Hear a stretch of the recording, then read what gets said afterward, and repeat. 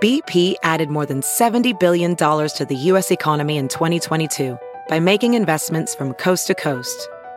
Investments like building charging hubs for fleets of electric buses in California and starting up new infrastructure in the Gulf of Mexico. It's and, not or. See what doing both means for energy nationwide at bp.com/investing in America. Hey, it's Kaylee Cuoco for Priceline. Ready to go to your happy place for a happy price? Well, why didn't you say so? Just download the Priceline app right now and save up to 60% on hotels. So whether it's Cousin Kevin's Kazoo Concert in Kansas City, go Kevin, or Becky's Bachelorette Bash in Bermuda, you never have to miss a trip ever again. So download the Priceline app today. Your savings are waiting. Go to your happy place for a happy price. Go to your happy price, Priceline. The following podcast is a Dear Media production.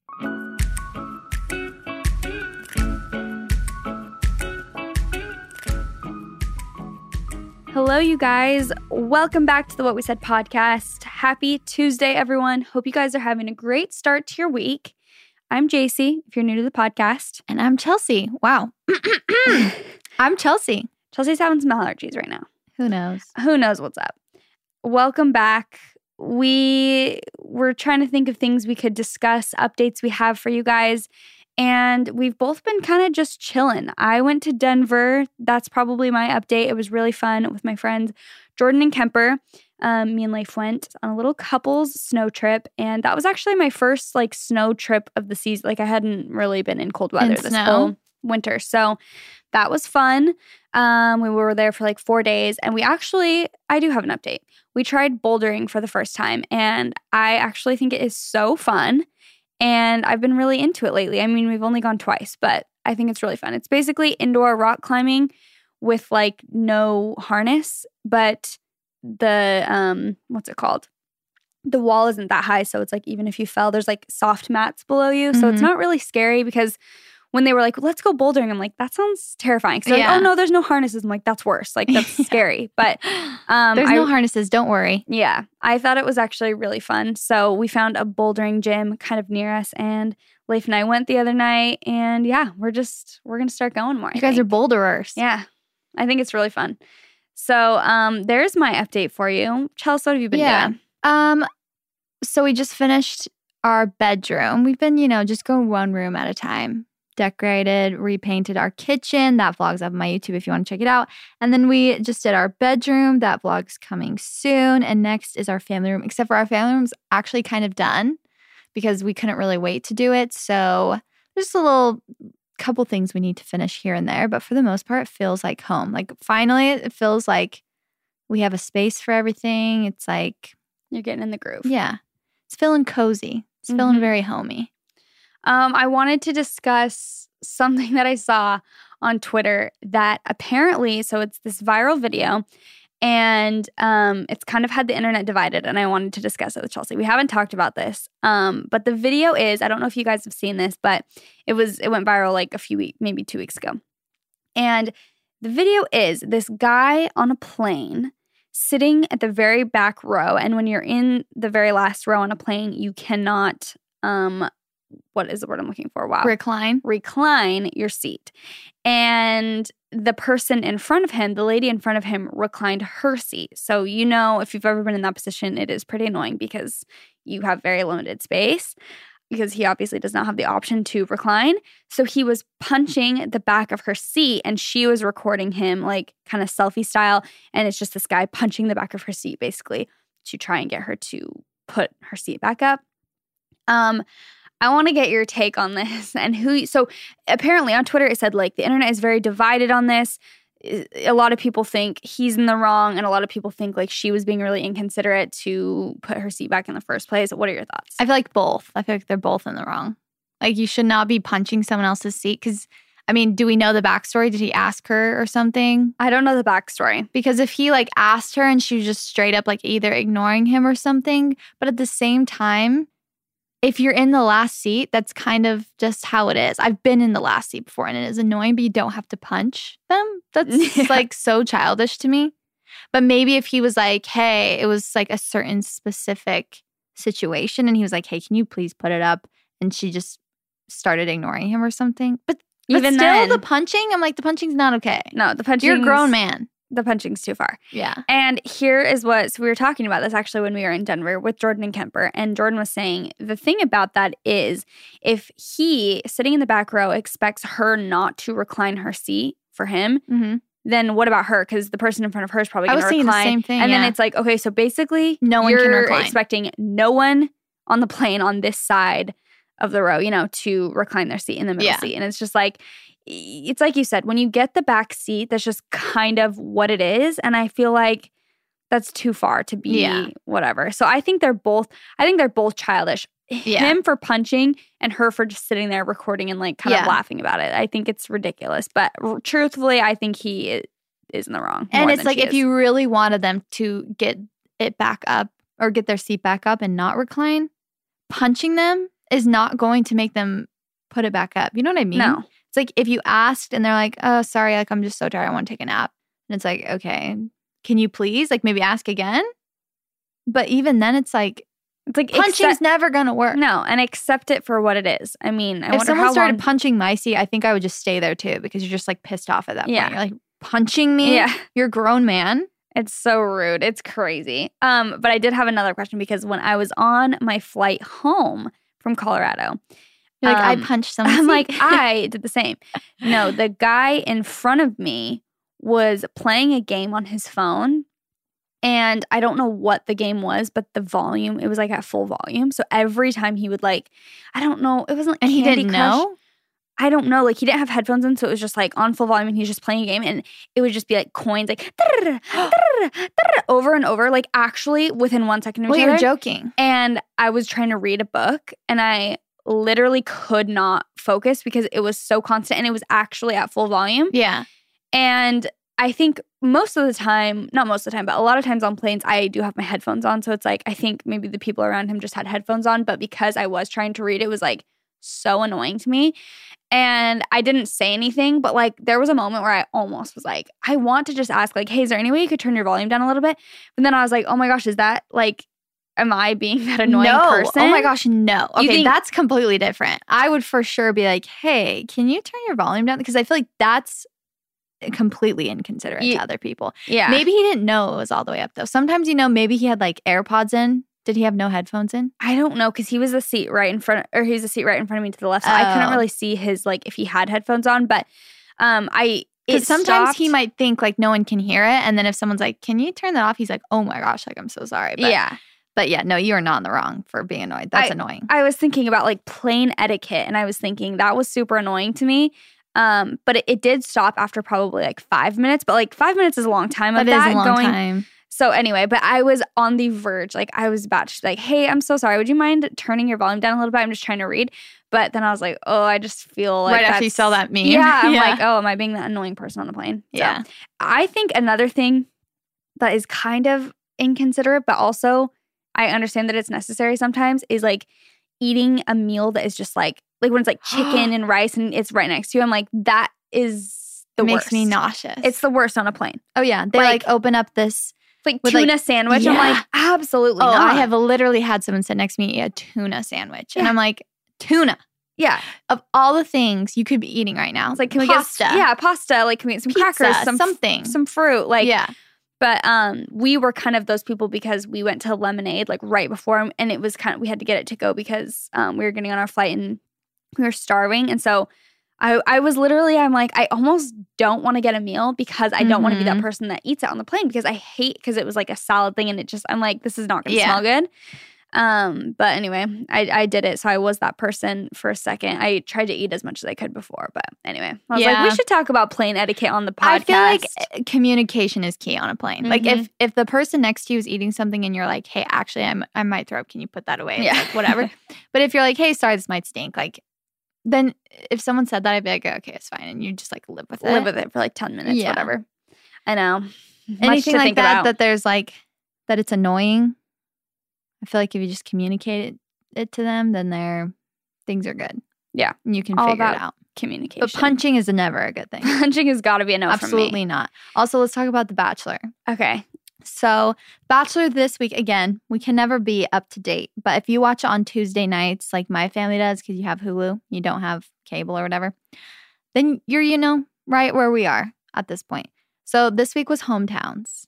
And we're just going to skip to Victoria because all of the other ones were fine. Kelsey's, she went home, so we don't have to really worry about that anymore. But all of her dates were so boring. I'm sorry. Well, I could tell that he was not into it on her date. I was like, oh, she's their hometown. Yeah. Their hometown was just not, I don't know. The body language I was getting from him, especially when she told him she was like in love with him, his reaction, I'm like, when you can just tell someone's like, yeah. And then when he sent her home, he's like, I'm sorry, I just wasn't there. Like I loved that you told me that, but like I wasn't there. Yeah. Which I could tell, even just on TV. He kept kissing her, and we're like, that's She's like, I'm in love with you, and he just kept kissing her, and I'm like, that's what they say when they don't, or that's what they do when they don't have a response. Yeah, when they don't know what to say. Mm-hmm. But Victoria F. So she's the talk of the town. The hometown date was so shocking, and just like her reactions were crazy. And my thoughts during the whole thing, during their conversation, a few things. She needs therapy. Those were my main thoughts. She needs to go to therapy. She has some issues she's got to work out, to be quite honest. What I was thinking is, it's the definition, like even when Peter's explaining their relationship to her or to the cameras or anything, it's like hearing him say it out loud, he's just describing a toxic relationship. Like when he's saying, he's like, when it's good, it's great. But then like, it just blows up every time. And I'm like, that is literally what it's like to date someone who's toxic. Yeah. Like, that's just what it is. And I am shocked at the way she speaks to him for knowing him for such a short amount of time. Short. I'm like, that is seriously how you talk to your husband of like 4 years. Yeah. After, you know what I mean? Like when you're annoyed with him, you're like, okay, whatever. Just saying annoyed things. Like, really, Peter? I'm like, you've known him? Can you imagine doing that on like a second or third date? Yeah. She's like, excuse me. And he's like, what? Or what he says, excuse me. He's like, well, their fight was kind of hilarious because he was just so confused. She was like, she said something and he goes, excuse me? And she goes, excuse me what, Peter? Shocking. And she just can't deal with the conflict. Like she does not have good conflict resolution skills. That's why I'm like, avoids it. She's got something going on. She's got to go talk to somebody about. She's got some built up anger. I know. Well, and she can't even deal with it for 2 seconds. Things have come up about her, like, since, and I'm just like, it's not a good match. Like, they're not a good match. You put everything aside, like, it's just not. He really is. As much as I've questioned his decisions on this season, he is like a kind-hearted person who does deserve someone who like is obsessed with him, and just their communication skills. He even said that he's like, we have no communication skills. Like I try and come to you with a problem and you literally run away. Yeah, like actually run away every single time. Yeah. And then as soon as he's like, there's real consequences, she gets scared and she starts acting all sweet again. What? I don't want to go. I don't want to go. It's crazy. Anyway, so he kept her, and I guess we'll see. And maybe we all know at this point what's happened because Fantasy Suites. We all knew he wanted her for Fantasy Suites, though. Let's be real. Oh, that's so bad. Yeah. Gosh, I'm like, I'm thinking about who he picked in the end. Like, just all of that. I'm like, watching this back has to be so painful. Seriously. For him? You mean? For him, for the person, if he's with someone right now, like whoever that was. Mm-hmm. I'm assuming it's not Victoria F. So whoever he's with, just watching him, like, I don't know, just the whole relationship. I'm like, that has got to be painful to watch back. Yeah. You're like, okay, I'm an idiot. Yeah. For him, watching it back, he's like, yeah. It's like Hannah B and Luke P. It's like when you watch back the toxic relationship, you're just like, why was I so, Do you think he's with someone or not? I feel like he might not be with anyone. I think he is. Really? Because on this talk show I saw a couple days ago, he was talking about Kelly, and he was saying, like, she actually, watching back, like, she called me out on certain things, and that's, like, really what I'm looking for in my person one day.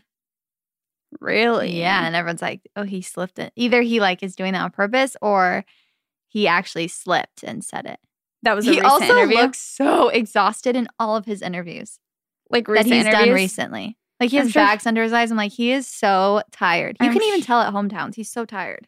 Yeah, I was going to say, I'm sure he is. And remember on Kelsey's date, we were watching it and I'm like, he's exhausted. Mm-hmm. He's exhausted. And then Reality Steve posted that Kelsey's date was the last one. Like, even though it aired second or whatever it was, hers was actually filmed last. I was like, yeah, I can tell because he looked so beat down and exhausted. And he'd already gone through all the stuff with Victoria F at that point, even though it aired differently than what, anyway. And he probably already knew he was going to send Kelsey home. Well, maybe actually. I don't know. After Victoria. Who knows, man? This season has been a ride. Yeah. It has been like, at the beginning, I was like, ooh, this is going to be a good season. And then I feel like in the middle, I'm like, okay. Not that I've lost interest, but when they did the whole like one episode on Monday, one episode on Wednesday, and they were all like a 3-hour and 2-hour episode, I'm like, I am so bored. I know. But now it's getting to this fantasy suites where I feel like the drama's going to really start to happen with Madison. Here's what I think happens. I think he does have sex with Victoria F, and I think Madison gets mad and leaves. Not mad, but I think Madison tells him it's like a deal breaker for her. Yeah. Mm-hmm. Wow. There's a lot to think about, a lot to talk about. I'm sure next week we'll have even more updates. Yeah. So stay with us. Stay tuned. All right, so today we have beautiful Chalet on. And Chalet is a professor, or a college professor, author, and speaker. And she is a ray of sunshine. Let me tell you guys something. So she talks about how she went through a lot in her life, like sexual abuse, infidelity. She even got arrested, and it's a funny story. Yeah. So you guys need to definitely listen up. She gives a lot of advice, specifically kind of for women, to really like step into your power and feel like you're good enough on your own, whether you have a partner or you don't. Also, I really like that we talked about why girls like bad guys and why they always go for the bad boys. And also, another thing that I think a lot of you guys could either relate to or use is we talk about good advice for somebody. For you, if you have somebody in your life, like a loved one or a friend who is in a toxic relationship, and how you can help them. Because I think that a lot of times when we are going through that with somebody else in our life, you feel so helpless. So we talk about a lot of good stuff. So ladies and guys, if you want to, listen up. Yeah, pay attention. So without further ado, Chalet. All right, quick break to talk about CBD. If you guys are not aware, CBD has a ton of benefits. It can help you with sleep, pain, stress, and lots more. And there is no high, hangover, or addiction of any kind. I feel like that is definitely a misconception of CBD. And whenever I bring up CBD, that is always like people's first thing is like, well, can't you get high or like addicted to it? The answer is no. It works naturally to help you feel better. So navigating the world of CBD, I think, can be a little bit complicated. And that's why we absolutely love this company, Feels. They're trying to make the process as simple as possible. And they have like a CBD hotline if you're new to it, and text message support to help guide your experience and just make it all, be laid out very clearly. So also when the product comes to you, it comes with a little booklet with some stuff to educate you and instructions on how much to take and a bunch of info. So it's all laid out and it's really nice. Their premium CBD is delivered directly to your doorstep.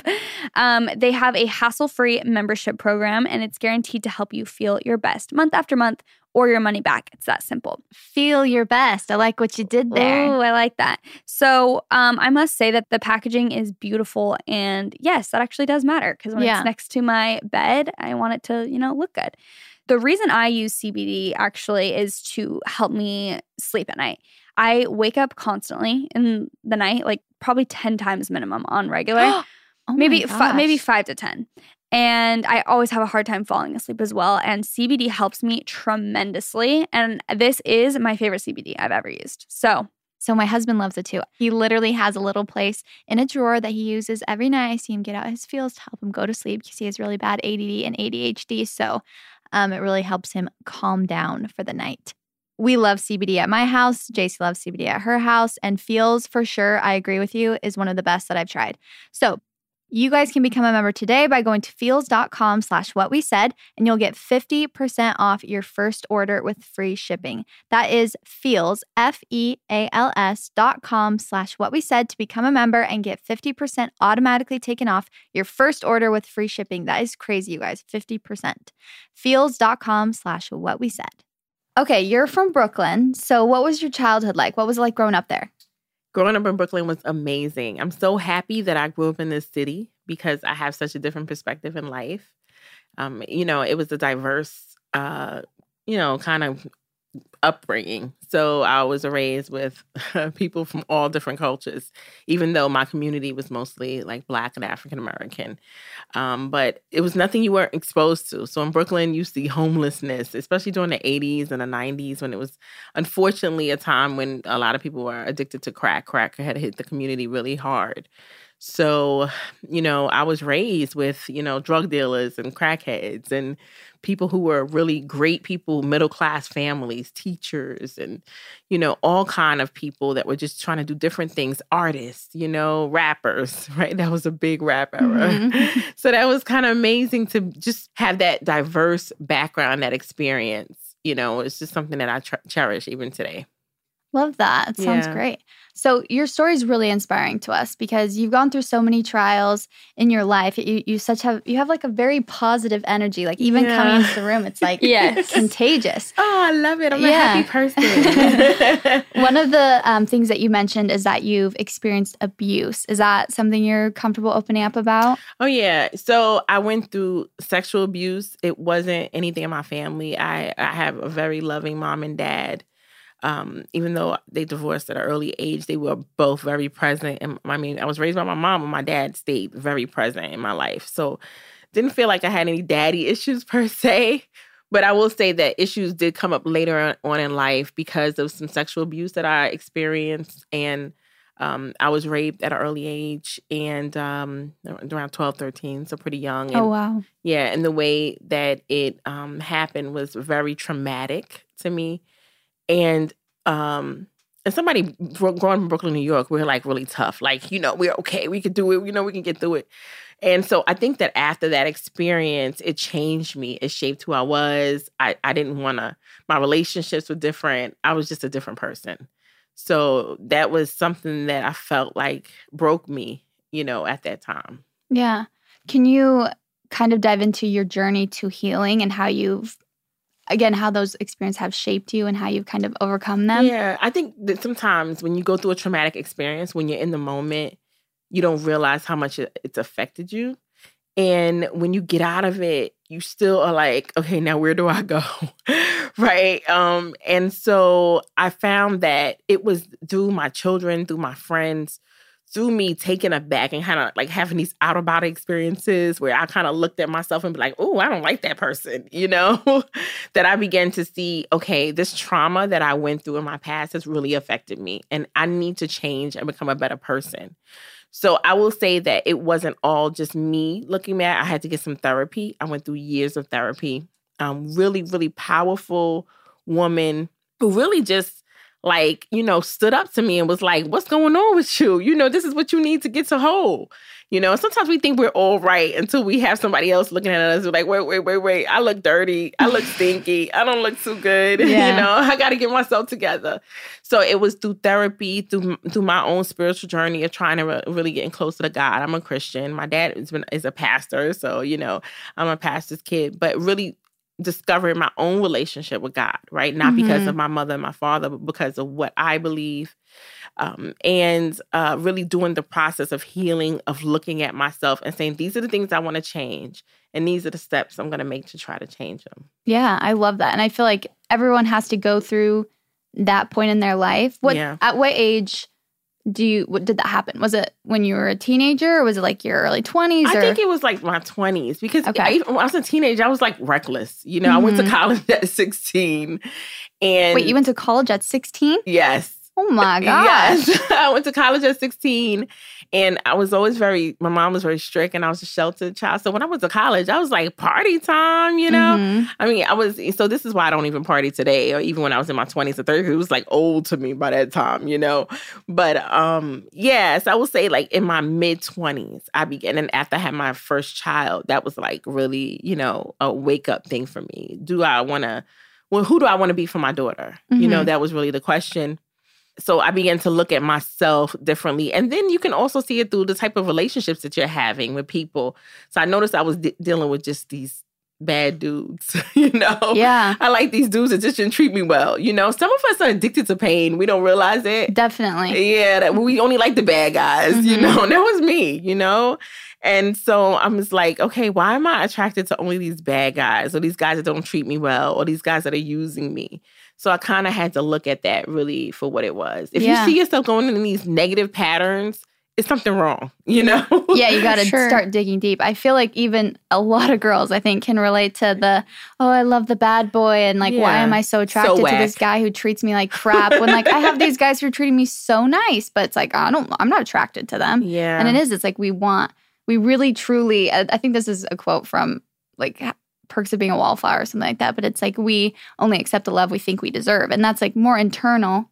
And we don't like realize that's what we're doing. But it's like, we don't really deep down feel like we deserve because of all the past trauma we've been through or whatnot. Yes, that's exactly what it is. It's the way we feel about ourselves and it projects outwardly, right? I mean, you can hide it. You can dress it up. We can buy all the Chanel, Gucci bags, Louis Vuitton. We can look good, put on eyelashes and change our eye colors and get bigger booties, whatever we need to do to make. But at the end of the day, whatever is going on inside of you is going to come out.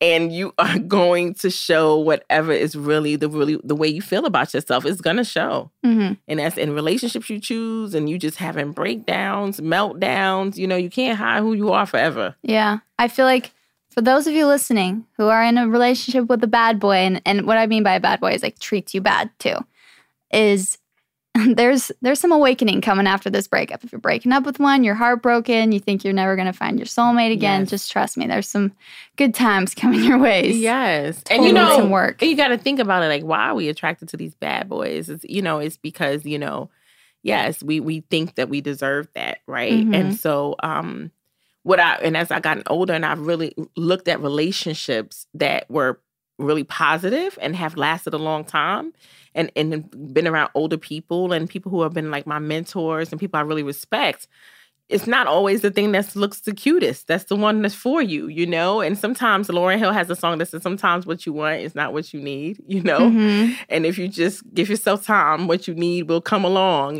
But you'll let it pass by also if you don't realize that this is what I need. Yeah, it doesn't look exactly how you want it to look. Yeah, for sure. I think that's good. At what age did you get married?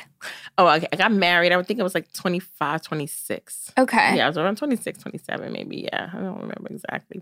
What was your relationship like with your husband or your marriage? How would you describe it? Oh, it was a volatile relationship. I mean, he's fine. He's like really super sexy fine. You know what I'm saying? So that's what I mean. He was super sexy fine. We went to high school together. He comes from a good family. His mother, his sisters. He had all the morals and everything that you would think a man would have, but he loved women. And that's problematic when you're married to one. Yeah, I would say so. Yeah, so it was a constant barrage of me going from like being heartbroken because he was cheating or something was going on in our marriage. And, he really felt like he said this later that he wasn't ready. But it was ready for commitment. For commitment, I hate when guys say that because it's like you have a choice. You yeah. know? Then why'd you commit? I didn't force you though. You know what I'm saying? Yeah, exactly. I don't remember any handcuffs. Yeah. Saying you better marry me, but whatever. Yeah, commitment's not like puberty. It's not like a natural thing that happens at a certain age. No. It's like something.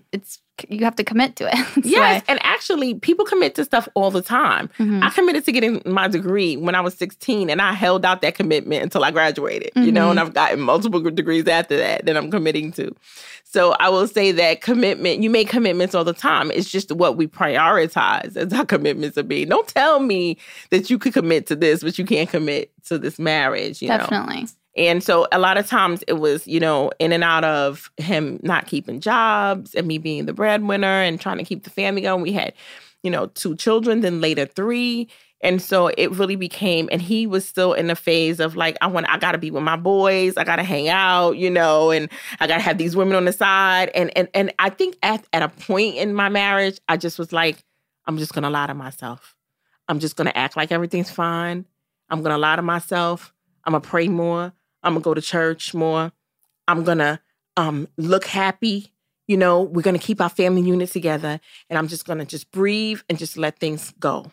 in this marriage. Yes. And just, it'll get better. He'll get older, And then that just never came. That point never came. And actually, I was more broken because of me staying in it as long as I did. I mean, I was with him for 14 years. We were married for like 10 years. Oh, wow. Wow. Yeah. So, and when I look back, I was broken. My children were hurting. That's the key. Don't stay for your kids because they know what's really going on eventually. And it was just a disaster. And I was a disaster. When I looked up, I hadn't taken any pictures of myself.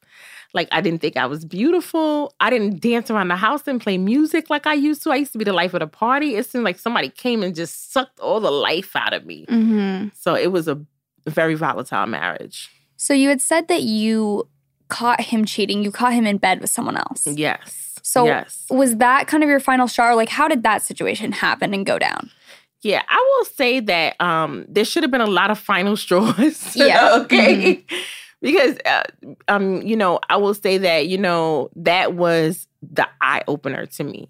It was an eye-opener, not just because I caught him in bed. Because at this time, actually, we were separated, but we were still dealing with husband and wife. We were still sleeping together. He was still coming by to see the kids. He kept on saying, we're going to get back together. We're going to be a family. And I believed him. So when I walked in and saw him with this woman, it was like, oh my God, heartbreaking. Like, but it's so funny because I knew he was doing it. But I was going to say, did you know? And then that was just the first time it was like real. When you see it in your face, though, it's something about it. You can't get rid of that image, And the worst thing about it was because I was like so hurt and we were like actually getting into like a physical fight because you don't know what you would do if you caught your husband in bed with somebody or anybody you love.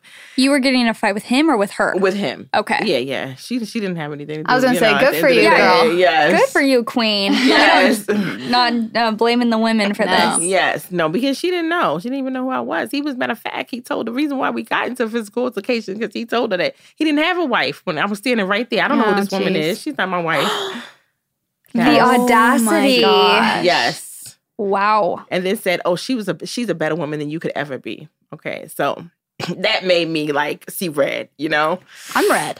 Yes, right? Oh my gosh. Yes. Okay. So it wasn't that. It was me looking at my life. I had these 3 kids in my home. One of them was a baby, my baby girl.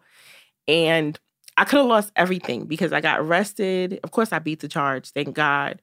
But I got arrested and it was a public embarrassment because it was publicly said, in the like local paper, here this woman is getting arrested. Yes. No way. Yes. Oh my Because gosh. of the physical fight? Yes, because of the fight. Yes. They didn't put in there that was my husband that I caught in bed with another woman. Yeah. They didn't put that in there. But they made it seem like I just came and just domestically, assaulted a man. Oh my gosh. Yes. So it was embarrassing. I could have lost everything. Thank God I didn't. But it was an eye-opener. And sometimes, you know what? Actually, it was a blessing. Because when you lie to yourself, sometimes what God has to do is he has to make your lies public for you to realize that you have to change, that something has to change. Oh, yeah. That's good. I like that. It's true. Yeah. And that's what he did for me. He made it public. Because I remember me saying, God, open my eyes, show me what I need to see. And he did. I'm not saying that I didn't see it all along. But I mean, really, really, he really showed it to me. Like, this is what your life is going to look like if you keep on going down this path.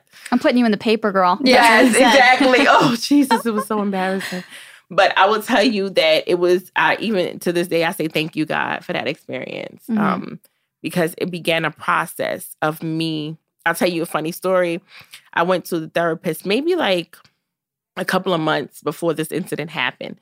And the therapist was like, same therapist. She was like, well, I don't think you're ready for counseling because everything I hear you say, this man does these things to you, but you don't want to let him go. And I was like, okay. And I was like, this counselor's not for me. Well, when this happened, I went back to her and she was like, it sounds like you're ready to let him go now. Yeah. And so it began like my real process of looking back and healing. And that's when my other trauma came up from my me being raped and molested. And so that's when it came up and I really had to deal with all of it. Had you ever like spoken to anyone about that since you were young and you had gone through it? Yes. So actually, I told my best friend at that time, who was the assistant pastor's daughter, what happened because I had felt really depressed, and at one point even a little like suicidal, and I didn't know why. Of course, it was like seeds planted in there. And when I told her, she told the pastor. So it did, come out, but they kept it secret. So I did. But besides that, nobody else knew. It was like my big secret that I kept in. I didn't want to embarrass my family, my mother, my father, anybody. So I kind of kept it quiet. Yeah. Going back to what you were saying, like not wanting to let him go, I feel like it reminded me of something in the Four Agreements. Have you ever read the Four Agreements? Oh my God, I love that book. I need to reread it again, though. I know, I reread it like once a year. Yes. It's just so good and so quick. Yes. But he says something and he goes into abuse. I don't know if you remember this part where he's talking about how we never let anybody abuse us more than we would abuse ourselves. And that was so powerful to me because it's he's saying if someone is abusing you more than you would abuse yourself, then you would be like, no, that's not okay. Like, I'm leaving this situation. But if someone is doing it to where you believe, like, again, like that's what you deserve. Like, this is, I'm horrible to myself anyway. So it's not like he's treating me any worse than I'm treating myself. Then that's when you stay. So I feel like it's important to kind of understand that, like when you are ready to take that step and go to therapy or start working on yourself so that you start accepting better things into your life. And so many people are blind. Like, I totally get the, people are very critical of domestic violence, women when they stay in relationships, and they're very critical of that. But I totally get it because I understand that, first of all, when you think less of yourself, like you said, you're going to stay in a situation that's not good for you. And another issue is that people always think it's so easy to leave, and it's not. It's just not easy to leave. And there's something that happens when you're in these, like, abusive relationships. It's not always all bad. Like, people always think it's always all bad. There's something that I call, like, these temporary highs, like these roller coaster moments. And so you'll kind of like, oh, look, he was nice to me today, and he was so sweet, and he does love me. And so then you're like, okay, I can stay for another year because of this one or two moments that I'm having. But what you're not realizing is the overall factor of what's happening to you. People can chip away at you piece by piece over time, and they know how to do it. And you can wake up like, I am damaged, totally damaged, Think about it like a tree, that stands. If it keeps on getting hit by bad weather, eventually it's going to deteriorate. And it's the same thing that what happens with people. You have some sunny days, and they think the sunny days kind of like overemphasizes the sunny days instead of the days that are not so good. So being careful about that is so important. And that's one thing that I've learned even for myself. I take inventory of everything, the good, the bad, even my relationships. If this relationship how's this relationship impacting my life? Let me look at the good and the bad. And if it's not, then maybe I need to change something. Definitely. I have a question for you. Mm-hmm. What do you think is good advice for someone listening or who has a loved one or a friend? Because I feel like most of us know someone who is in a relationship like that. And it's like, you can say, girl, you got to get out. You got to get out. Like, what are you doing with them? They're horrible. Like, what advice coming from you, like, would actually have helped you? Or if there was anything anyone could do that would have like helped you at all? It's so funny because, it depends. Like at this age, I'm always taking self-inventory, right? I just turned 40 not too long ago. So now I'm like looking at everything. Like, even if I speak to somebody wrong, I'm wanting to go back and be like, I apologize. I didn't mean to speak to you like that. Did I mean rude? Because that means so much to me that people leave with this feeling that she's a good person, right? Because I've come to that level in my life. But when I was in my 20s, like, maybe nobody can tell me anything. Well, I love him, girl. I want to be with him. Nuh-uh, you don't know what you're talking about, whatever. So I will say that it's important that you speak the truth to your friend, that you keep on saying, and it's never good to say, leave him. I never say that to any of my friends because automatically then their defensive ear comes up. And they don't want to talk to you about it anymore. So I never say leave. I show them themselves. And I don't ever even talk about the guy. I always say, I have a friend in the situation. I say, this is who you are.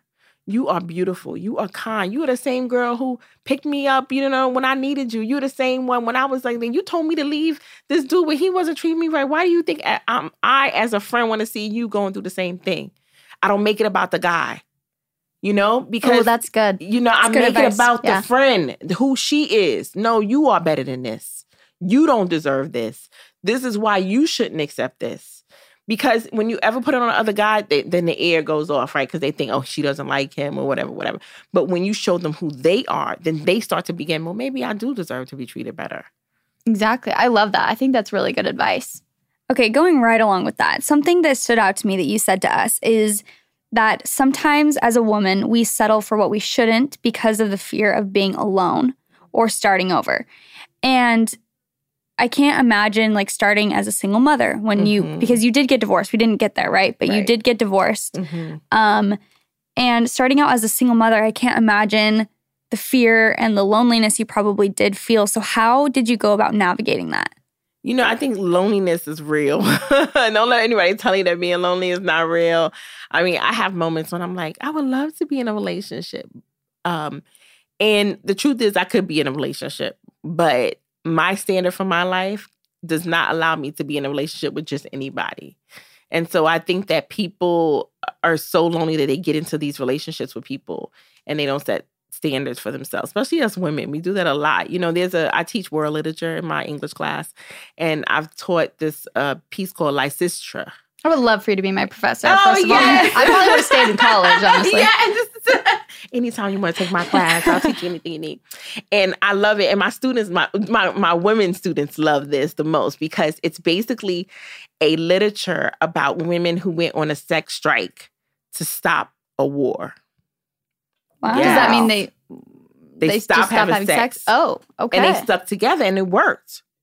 So I'm using that as an example to say that stop having sex. No, I'm not saying that, okay? I'm like, I'm going to use that one next time. Yes. Yeah. But I think that if women unify and if we collectively begin to up our standards, men could not do certain things to us. There will always be people who will be hoes and, you know, tricks. And you will always have women who are willing to just give it up so easy. And you have bad women out here who don't deserve good men, you know? So I'm not trying to make it seem like that. But I will say, and the same thing for men. You have good, you know, you have good men out here who get bad women, right? I mean, you have bad men, bad women on both sides. But I will say that if you set a standard for yourself that this is not what I'm going to accept, I think that standard will begin to set a different society. We have a different society. So I love that. It's like think supply and demand. Yes, exactly. Nice.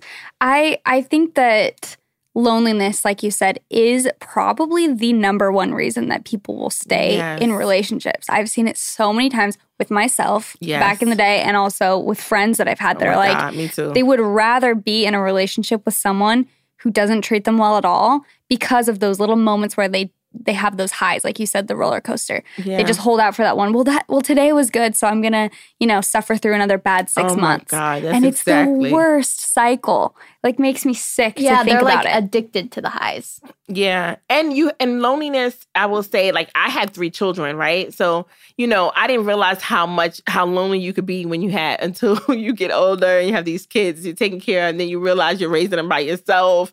As a single mother, right? I mean, I thought I was lonely after I would get out relationships and just be by myself, but this was like a whole nother level of loneliness. But I will say that there are times in loneliness that you can really see who you are. Loneliness is important, and you can be alone and not feel lonely. There are times that I'm alone and I feel like, wow, I'm really, really building myself up today. I'm building my self-esteem up. I mean, I don't get lonely as much anymore because I'm busy. I stay busy. If I'm not doing something with my children, I'm doing something for myself. I told my girlfriend, I said, take up a hobby.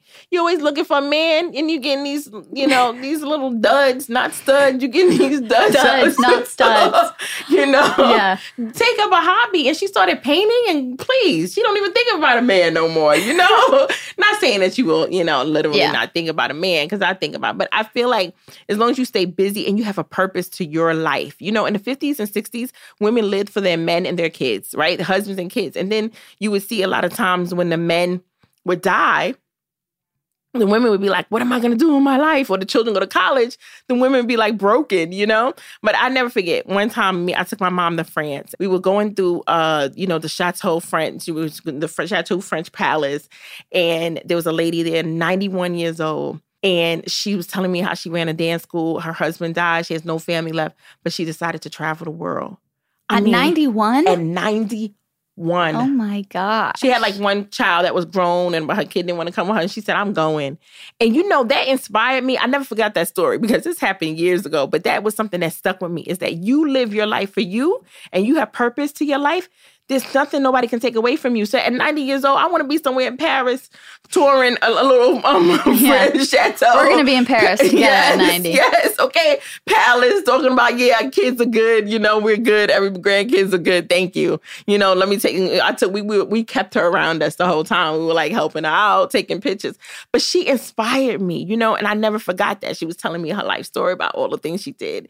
And I was like, wow, this lady, made a life for herself. So I think that's so important for men and women to make your own life. So that way, when loneliness comes up, you'll have something else to kind of at least fill in the hole until you get the right person that comes on. So you don't get trapped in it. Yeah, don't get trapped in it. And don't let it, because it's like a rabbit hole. You can go down your little despair. If you can get stuck at that one place, you can get stuck and then just go down this little despair, little hole. I will never let myself do that. When I feel myself getting like that, I'll be like, okay, I need to book me to go to see a show or something, and it really, you never know who you might meet. And God will bring strangers in your path to really uplift you. I really believe in that, like divine connections. So I think that loneliness is the thing you have to really fight yourself. Fight against for yourself, right? Yeah, definitely. Yeah.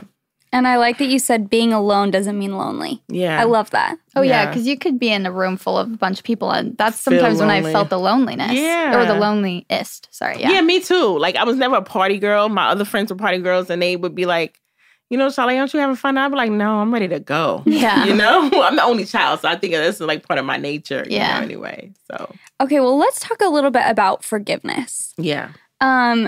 How long would you say it took you to, well, first, let's say, have you forgiven your ex-husband for the things he's done? And if so, how long did that take? And what are your thoughts? Oh, I totally forgave him. He's my friend, really, to tell you the truth. We were family.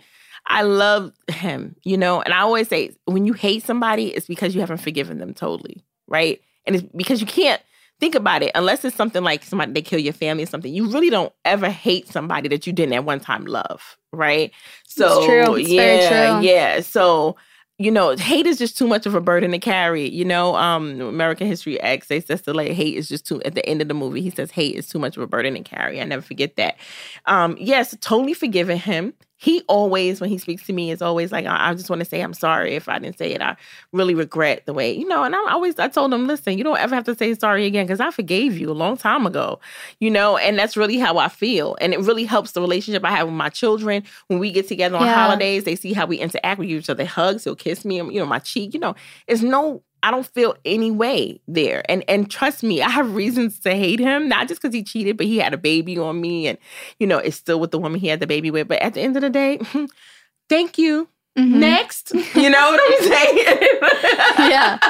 Thank you. Because I didn't realize how good life could be without him. Mm-hmm. I was so focused on being with him that I didn't ever look past him to see that life could be really fulfilling. You know what I'm saying? I smile different now. I'm happier. I really found a joy within myself again. I feel like my old 18-year-old self that used to dance around the house in pajamas when my favorite song came on, and I can just have fun with anybody. And I'm really, really striving to be a more lovable person. But I will say forgiveness is not something that happens overnight. I'm writing a book right now that's like A Woman Be Mad. That's the name of the book. And I think too many times when things happen, we're taught that we just get over it. That just doesn't happen like that, It is a process. It does take a process to forgive, But I will say that once you get to there, it's nothing more freeing than that. I feel like I have wings. Do you know what I'm saying? Yeah. Because I can see him. I can see his woman. I can see anybody else that's ever hurt me. And I can really smile and be like, I hope everything is going to be fine in your life and not really have any hate in my heart. And so that makes me feel so free that I'm not carrying that hurt and that burden. You ever see a woman who's bitter and hurting? You don't even have to know them. You can just see them come through the room and you be like, dang, she bitter. Something's wrong with her. Yeah. We call them Karens. Yeah, okay, yes. That's what they're called these days. Customer service people know all about Karens. Really? Jesus. So they need help. It's just that bad energy. Yes, around them. the bad energy. And not only that, they wear it on their face. It starts to see through them. You can see everything, the way they move. It's like they're mad at everything. Oh my God, don't do something crazy. Don't drop something. They're going to be screaming on you. Oh you know? my gosh. Yeah. They're searching for reasons to be mad. Oh my gosh. too. Yes, any little thing. And that's just, that takes a lot of energy to be like that. And so I always say, yes, forgiveness takes time. Be upset, be mad, be angry. Get through those emotions. Go through those stages of grief you need to go through, but get to the other side, please. I think that's really powerful. Yeah. And could definitely help a lot of people. Yeah. They learn to forgive, because also another point is that you allow, for in your example or in your situation, you allow your ex-husband to grow. Sometimes if you don't forgive that person who's doing something, it's hard for them to grow if you're constantly spewing your hate on them again. And so they're also struggling. It's like, okay, whether they grow or not is not your issue. That's not your responsibility, but it's good side effect, I guess, because then you're creating more good people in the world. Yeah. And I'm modeling something for my children too, that people are going to do all kind of things to you. You're going to have good experiences, bad experiences. It's part of life. We live in a world that's very fragile now. When I was growing up in the 80s in Brooklyn, nobody could be fragile. You can get dissed going to school. You know what I'm saying? Somebody can say, you ugly, your breast stink, your sneakers are ugly. You don't have, your parents are poor. Oh, your breast stink? That's the meanest one. I know. Your parents are poor. You know what I'm saying? You can't afford this. We were always used to getting this. So what did it do? It made us a little tougher. We were like, okay, whatever. So what? And my parents are poor. Your grandma poor too. We knew when to come back, you know, to say. But we live in a fragile society and people are triggered so easily. And I think it's a good thing to be empathetic and to know that you want to watch out for triggers, but it's also a bad thing because people are so sensitive and so people are really having it hard to forgive. So it's important that you don't be so sensitive that you can't look at yourself and forgive others when you need to. Yeah, definitely. That's awesome. So you are an author, like you said. Yes. A speaker and a professor. Yes. So tell us a little bit about your book. So you said you're in the middle of writing one, but tell us a little bit about the other ones. Okay, yeah, I'm in the middle of writing one. It's called Women Be Mad. Woman Be Mad. And it's just about trying to get to the other side of mad. And that's what I call it, getting to the other side of mad. And going through that process because I know what it feels like to be mad. Right? Mm-hmm. Just be mad and be like, God, why did it happen to me? I'm such a nice person, Yeah. And having those tears and then being like, it had to happen to you. You have to help somebody. We don't think about it like that because we're so self-centered and we're so into ourselves. And we don't think that sometimes our journeys are not for us. They're for other people. So we can really help other people. And so I wrote a book recently that was called Black from Scratch. That was a different kind of book. It was more of a coffee table book. And it's a book of all Black people kind of doing their narratives and their stories just to change the societal stereotype of what Black people are, and really trying to change that narrative, and these are people who have been through all kinds of experiences like myself, but have overcome them. And so I think that was important doing. It was a coffee table book. I'm going to bring one back for you guys or send you one for you definitely. So you can have that. I would love that. Yes. And then my other books are Relive. That was a book that really came out of my divorce called Relive because I felt like when I went through this divorce, and even before the divorce, that a spiritual death had taken over me. You can be living and still not living, and just surviving and really be dead. And there was a point that I felt like I am dying. You know what I'm saying? And I need to get back to this life that I have that's inside of me, And so Relive was born out of that. And that's more of a poetry book, just expressing the different stages of grief I went through and how I came through it to the point that now I'm reliving again. And actually better than before. So, yes, like, ooh, 2 snaps, we got that. And then my first book is Black Dress is Sane. And that was a book dedicated to women. It's prose and poetry, but it basically just talks about different relationships that women get and just kind of what we talked about earlier, how they get into these relationships, bad relationships, being attracted to bad boys because of what we have in us. You know, we're all beautiful women and, you know, we have different makeup and looks, but what's our spirit is made of and what's really in our souls, they can tell a different story, you know? And so I talk about that. Different women going through different experiences and relationships. And then that's poetry and prose. And that's called Black Dress to State. And that whole concept of that is that you can wear a black dress. If I spill something on it, nobody can see that I spilled something on it, right? For the most part, because it's a black dress.